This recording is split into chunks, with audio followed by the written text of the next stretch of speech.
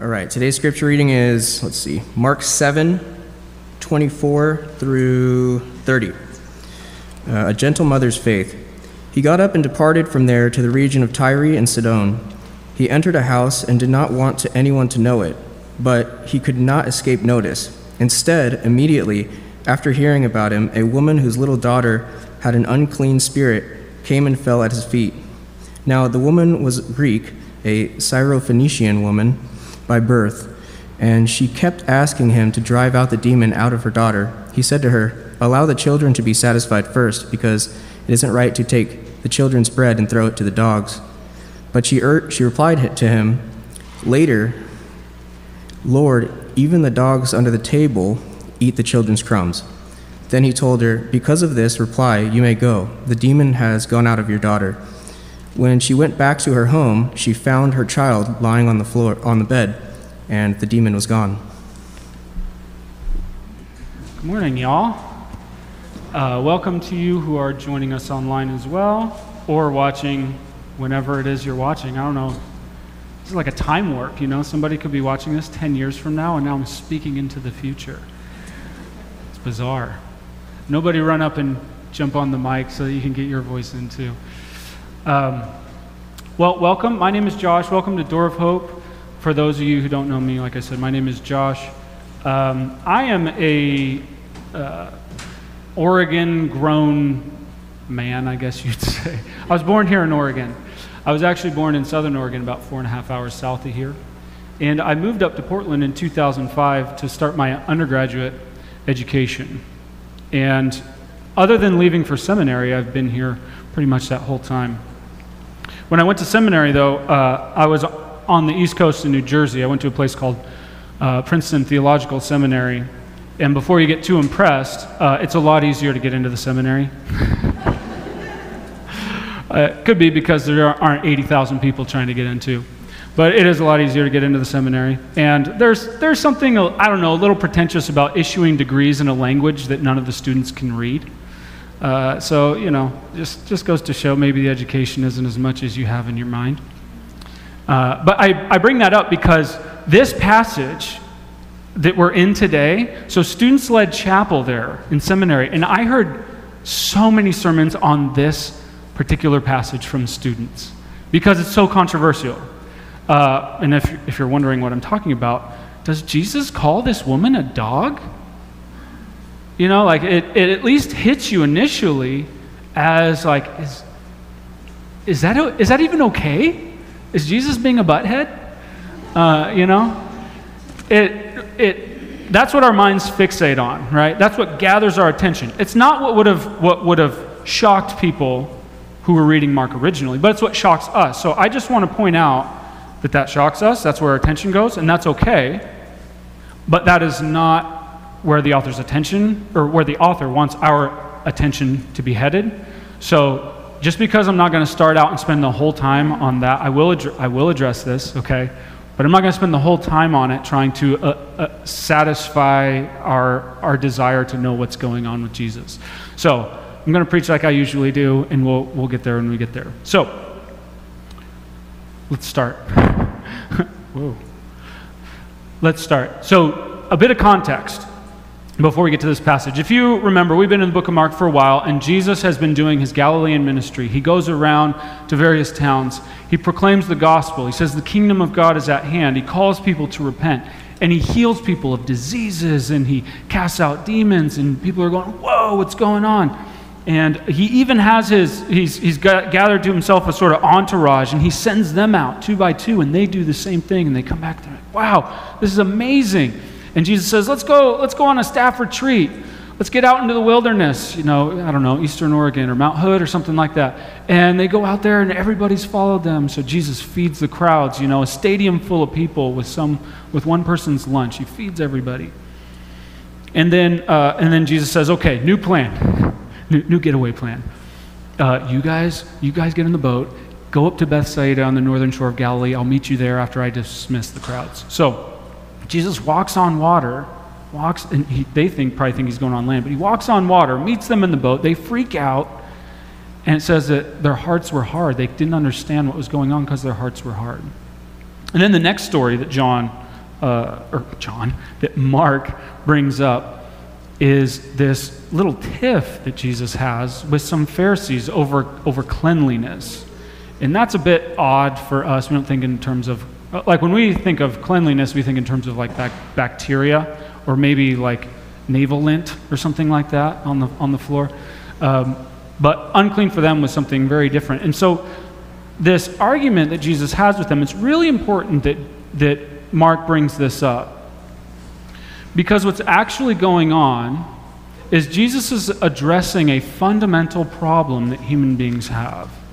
And that fundamental problem is that we know that there's something wrong with us. We know that some way, somehow we don't measure up. Even if you don't believe in God, you still know deep down, I'm not all the way there. Now, if I can keep my attention on people who aren't as good as I am, then maybe I can feel better.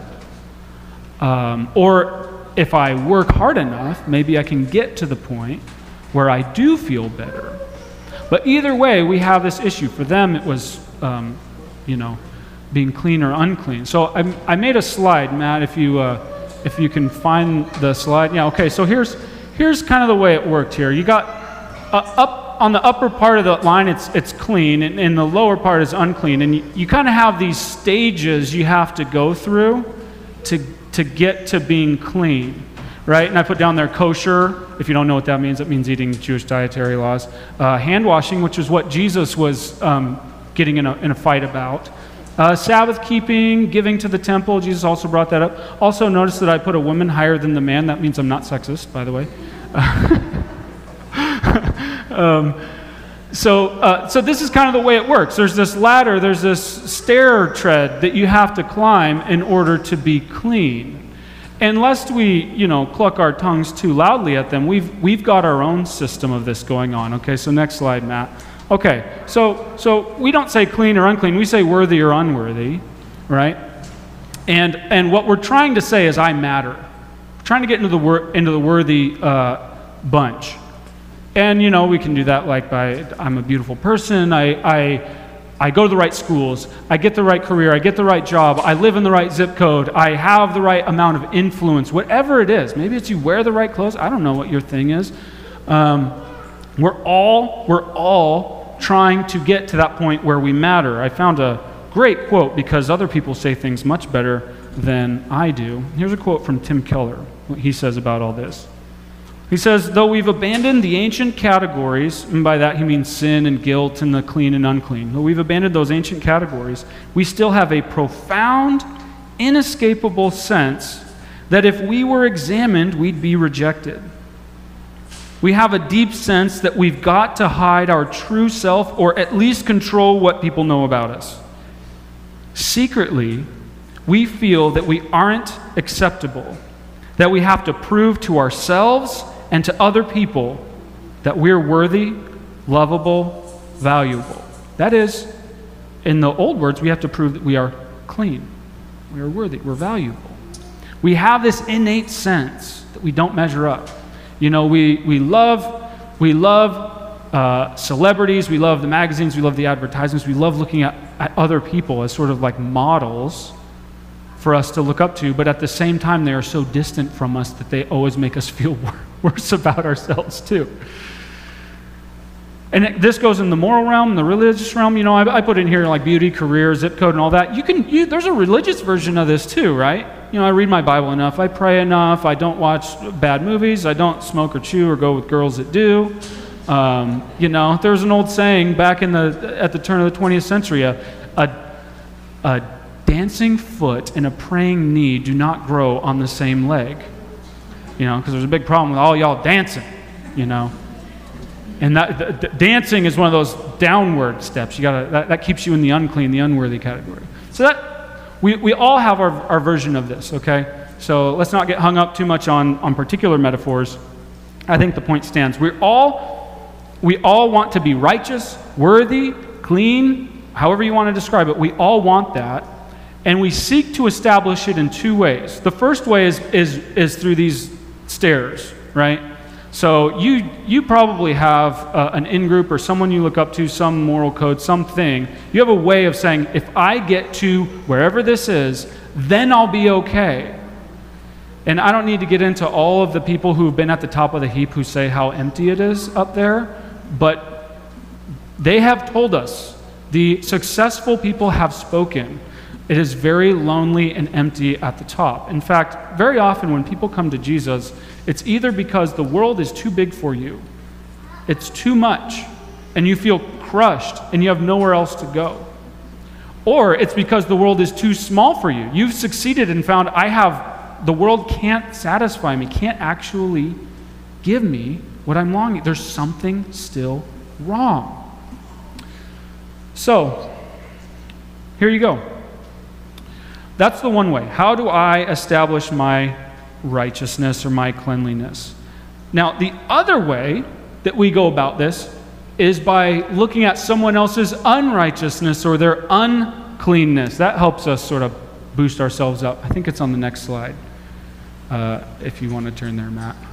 There we go. Okay, so I put a dashed line saying that like there's more stairs down there. So in their culture, it would have been, are you Jewish?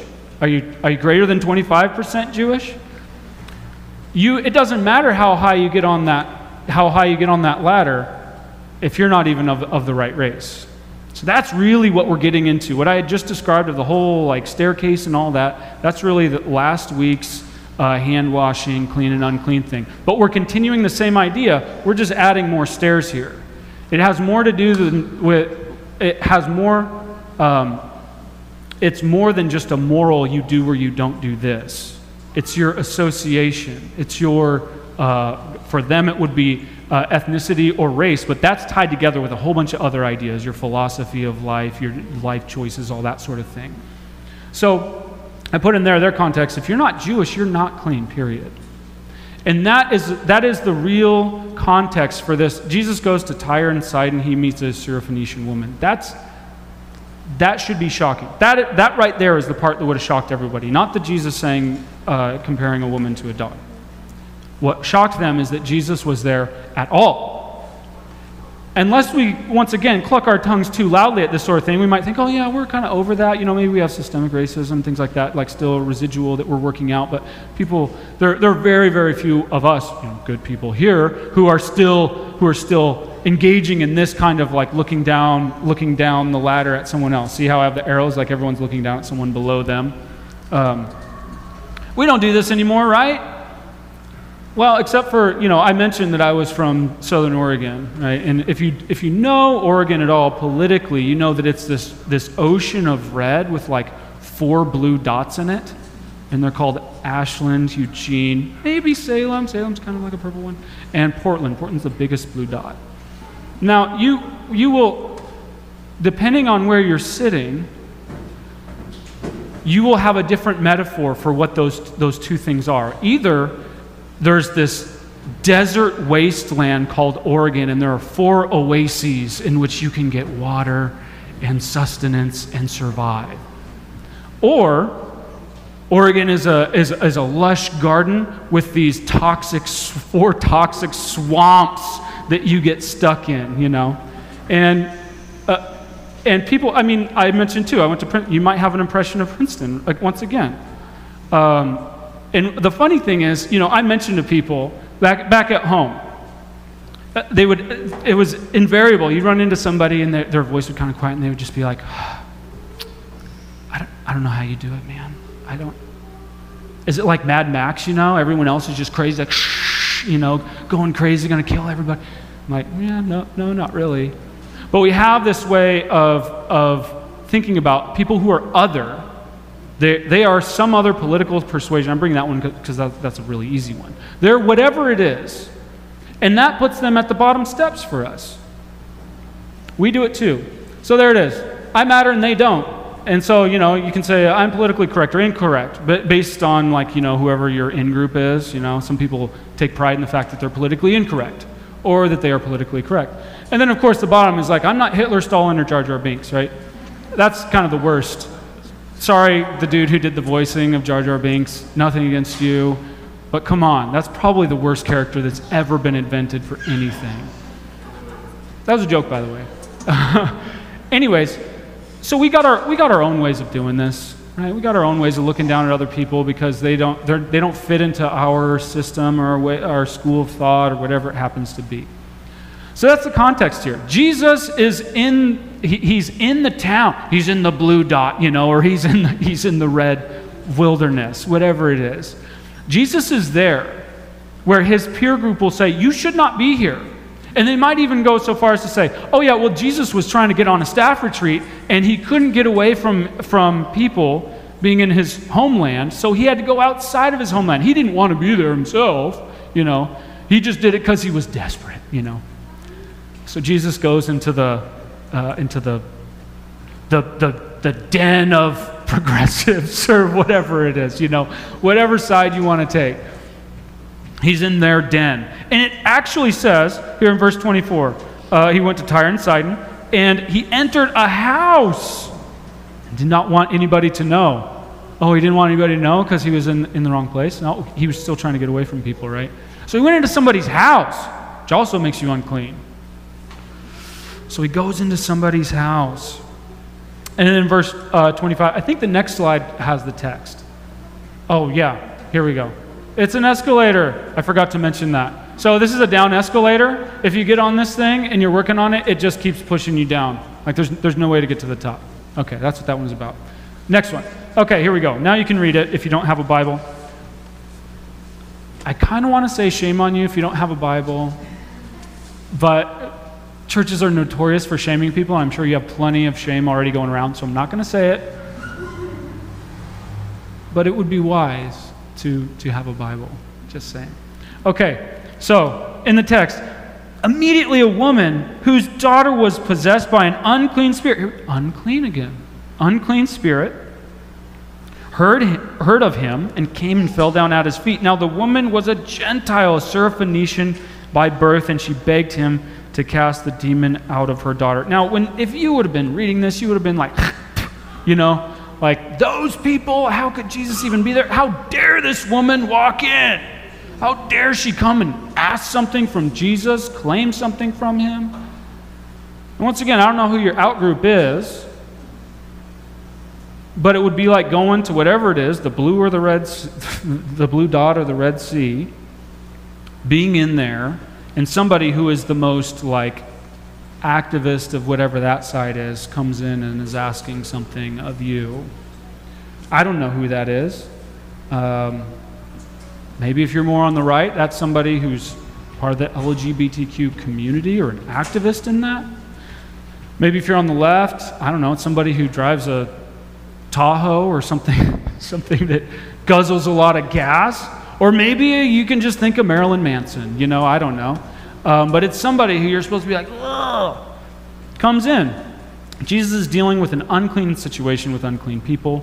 How does he handle it? Okay, here's where we get to the part where probably everybody was thinking at the beginning, okay, how's Josh going to handle this one? Ooh, this one's ugly. Okay, verse 27. And he, that is Jesus, said to her, let the children be fed first, for it is not right to take the children's bread and throw it to the dogs. Ooh. So Jesus is using an analogy here. We know from Matthew has a parallel account. And one of the things that Jesus says in that one is that he came to the lost sheep of Israel. So he had a mission. So we know this isn't all that was said there. But also, keep in mind, this doesn't seem nice, does it? It doesn't really seem nice. I mentioned when I was in seminary, students would hound on this. Verse 27 is always what it was. And depending on where they were, they would say, okay, see, Jesus had adopted just all the prejudices of his own time. He was just a man. You might go, whoa, there's people like that in a seminary? Yeah, in the seminary. In the seminary there were.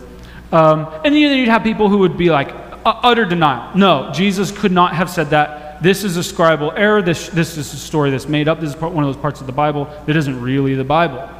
So you'd have those things. And then you'd have the people from the feminist side saying look, the woman takes Jesus to school. He's wrong, and he gets corrected by a woman. And so this is something that's really ennobling to women. And that could be true too. be true. As far as ennobling women, I think it is, actually. But then you have the conservative side. They would be like, well, dog just, that word for dog is a diminutive in Greek, which means it's just like a little puppy.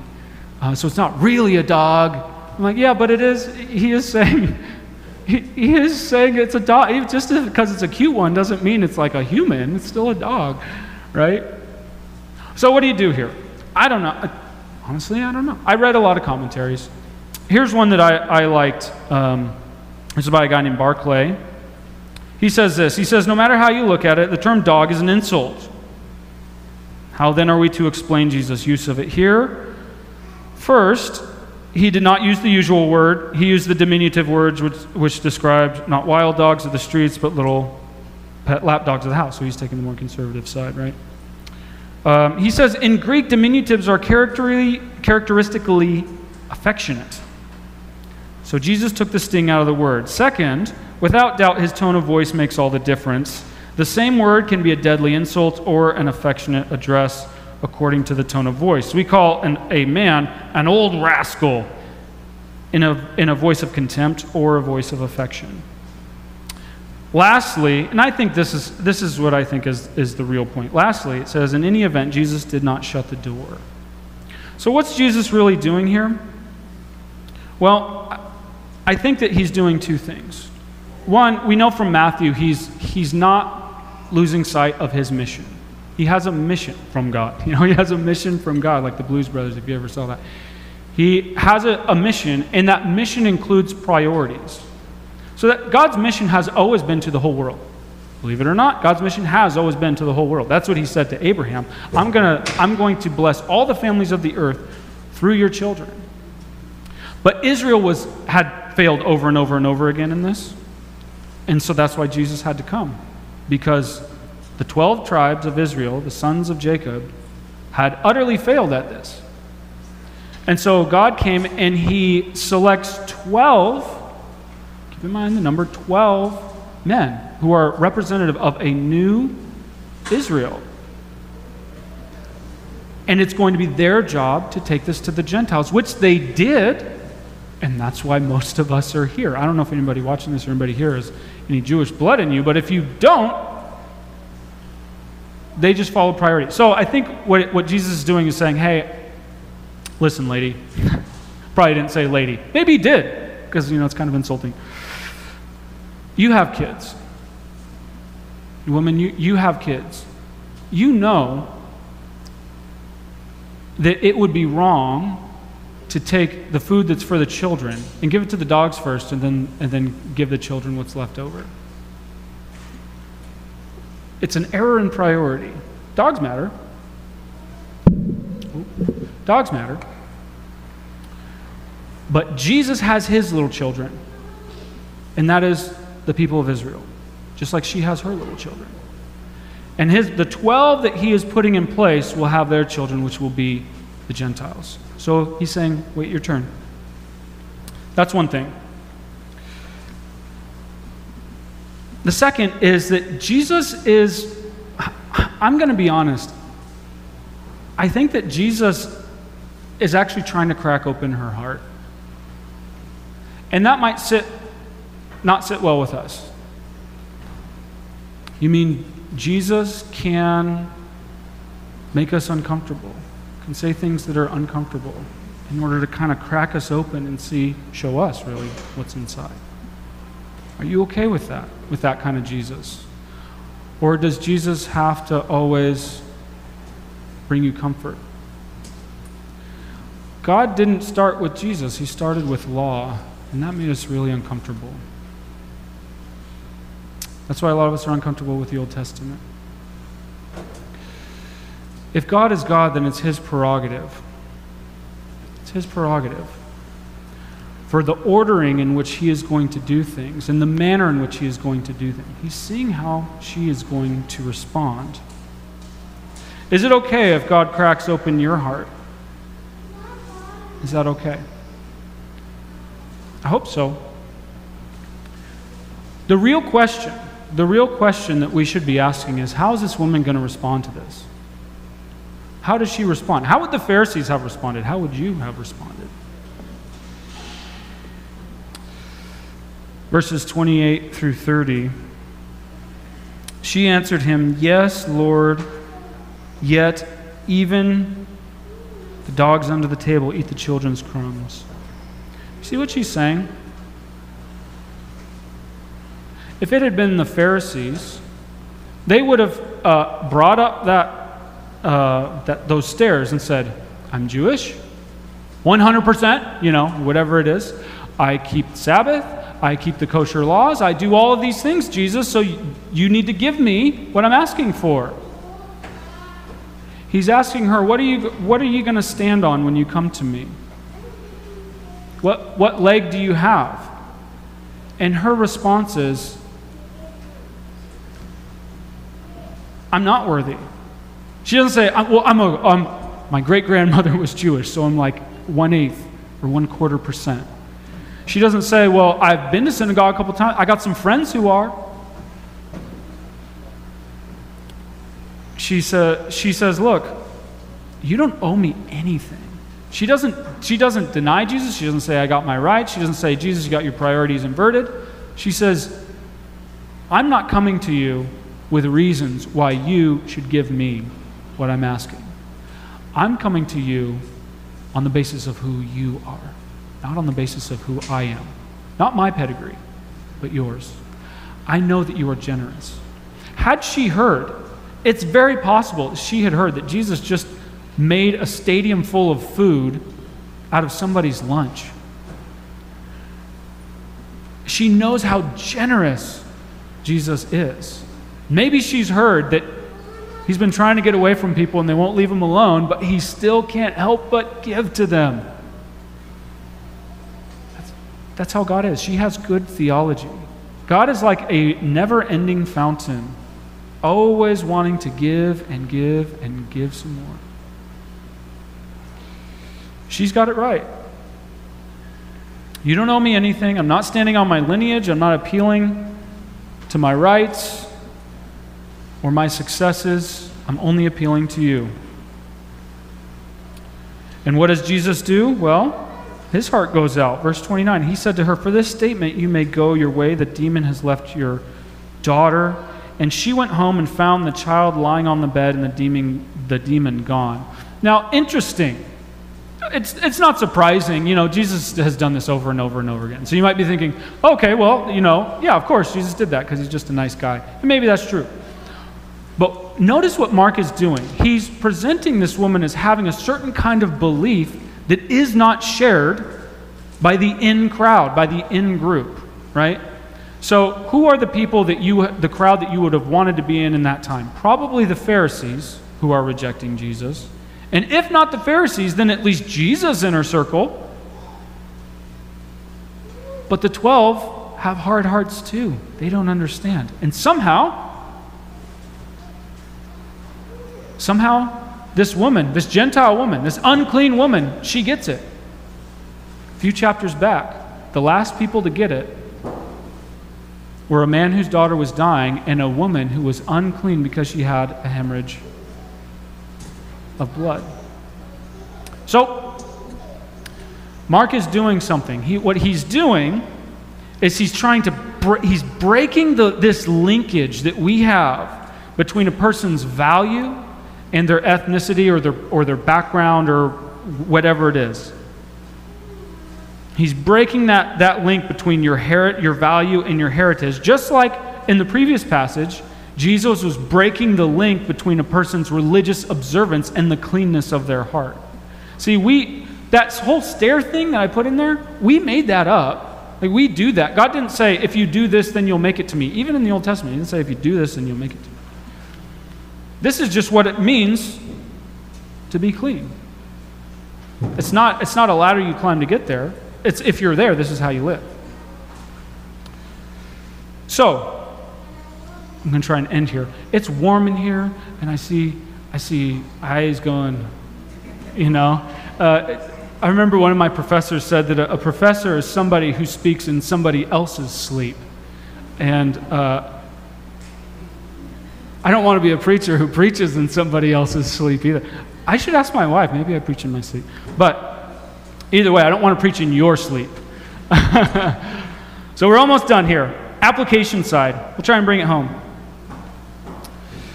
So, who's your in-group, out-group? I've made a bunch of, I've chosen the easy ones, like the political banter that we have in this country. Those are easy. But there's a lot of other ones that maybe are a little closer to home for some of us. Maybe you're, I don't know, upset that Portland is suffering. It's becoming ugly and broken down because of protesters and the police with the protesters and the city that's not doing anything or isn't doing the right thing, or homelessness or whatever it is. Who are they? Who's that group? You're just like, ugh, I hope they don't come knocking at my door. I was very often when I prepare, the hardest thing for me to get is sort of analogies that connect to people, and they tend to come like right before. I can't plan them; they just sort of pop into my head. So I found mine yesterday, at least one of mine. My wife said, "Hey, we need to go take some things back to Bed Bath & Beyond and Hobby Lobby or something like that." So we went yesterday to Clackamas Town Center. Now, some of you guys are going, already? And I think that's like at least one of my out-group things, Like, I'm there. I was so mad. I was telling my wife, I'm like, I hate it here, because I'm in this bin of consumerism, of mindless consumerism, where everybody's just like, I don't know what I'm doing with my life, but I feel better when I'm shopping and when I buy a new thing that I don't care about in a month. But we're just all out here doing it, just driving out, parking a mile away from wherever so we can shop for nothing. And I just feel sick because these people think that I'm one of them. These people around me, they might mistake me for one of them, like I actually enjoy being here or something. That's my thing. That's the bottom rung. That's the bottom rung. Jesus longs to be gracious to whoever it is in that bottom rung for you. Even people who shop at Clackamas Town Center. No, if some of you love shopping there, it's my problem. I'm the one who has the problem. I'm the problem, okay? Who's your out group? And can you accept that Jesus has grace and acceptance for them? Second application point, and I just kind of gave it away. Does not the fact that we have these groups that we're like, does that not prove that we have the bad heart? Remember, Jesus says it's not what goes into a person. It's not where they live. It's not where they shop or the fact that they shop. It's what's inside that's corrupting. I remember here in Portland, it used to be like a fad to not own a TV. I don't own a TV. Yeah, TV is all garbage, kill your TV. Then I found out everybody has their laptops and they have Netflix and they have Amazon. It's no virtue to not have a TV anymore because everybody does the same thing with a different device. So we just have this way of standing on this self-righteous ladder and looking down at other people. Who are yours? And does this not prove the nastiness, the uncleanness of our own hearts? See, you and we're the woman. We all are. We are at the bottom rung. We can't stand on our lineage, our heritage, where we were born, where we went to school. Who cares if you went to Princeton or any other seminary, God's not impressed by that. See, the whole trouble with this is we look at the outward appearance. But God says in 1 Samuel 16, you look at the outward appearance, but God looks on the heart. And none of us can see into anybody's heart. And when I say that, I'm not saying, oh, you don't know their heart, as though like they are wonderful, because everybody's got a bad heart. They got a bad one too. And the good news behind that is that we all need Jesus, and He loves people with bad hearts. His heart just goes out to you. If you're standing on that top ladder saying, there's just this wonderfully clean heart, because I'm not Hitler, Stalin, or Jar Jar Binks, or whatever it is, He's not going to be of interest to you. He's not going to do you very well in terms of salvation. We are the outcasts and the sinners. And the outcasts and the sinners always loved Jesus. The gospel is always good news to people on the bottom, on the outside, on the fringes. It's always good news to them. It's those of you who are like me, who are kind of like, you start getting up in sort of middle class area, and you forget that your heart is just as, you've just been able to push the darkness into deeper and deeper corners of your heart. We're no better. We're no better. We are in the out group. Because truthfully, up there in the top, the worthy category, there's only one being there, and that's God. None of us can make it there. The escalator goes down too quickly. None of us are ever going to make it there. But you know how we get there?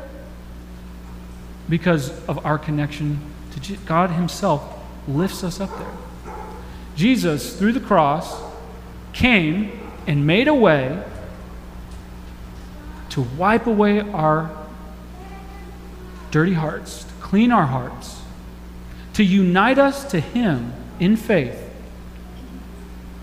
so that we could be there in the worthy category without having to climb the ladder. So if you've been on the stairs, if you've been on the escalator, it's okay to get off and say, I'm not going to do the dance. I'm going to rest in Jesus. I'm going to say, I'm like a baby. I was trying to look for an image of like a full-grown adult, and all I could find was like a guy who's skiing, but it's so obviously a skiing man that I thought that would be weird.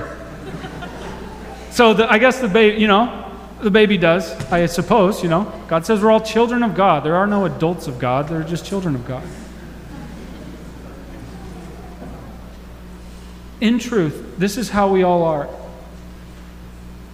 Even if we pontificate about what's going on in the world and how we're going to fix all the problems, all the smart people who go to Princeton and Harvard and all those other places, they're just babies too. Compared to God, none of us knows what we're doing. None of us really knows. So we come to Him in humility. If you don't know Jesus, if you've never come to Jesus, here's my appeal to you. That feeling of inadequacy that you have is there for a reason. And you're never going to fill that gap. You're never going to pull yourself in there. If you can get yourself to look beautiful, you're going to get old. If you have a successful career, you can lose it. If you have a beautiful, wonderful family, they can die or leave you. It's going to end at some point. You need something else. You need Jesus. And for those of you who are, you say, I've been a Christian for a while, yeah, you still need Jesus. We all do, right? Last time I was up here, I talked about the fifth Oreo. By the way, I heard back from some people on that fifth Oreo who confirmed what I said. But I'll just add, my wife corrected me, and she said, you can get beyond that fifth one if you have something salty in between. So you alternate between the sweet and salty. Anyway, I don't know how that works here. All I'm saying is, we need Jesus. All of us need Jesus, whether you've been following Him forever or you've been following Him for never. We all need Him. Let's pray.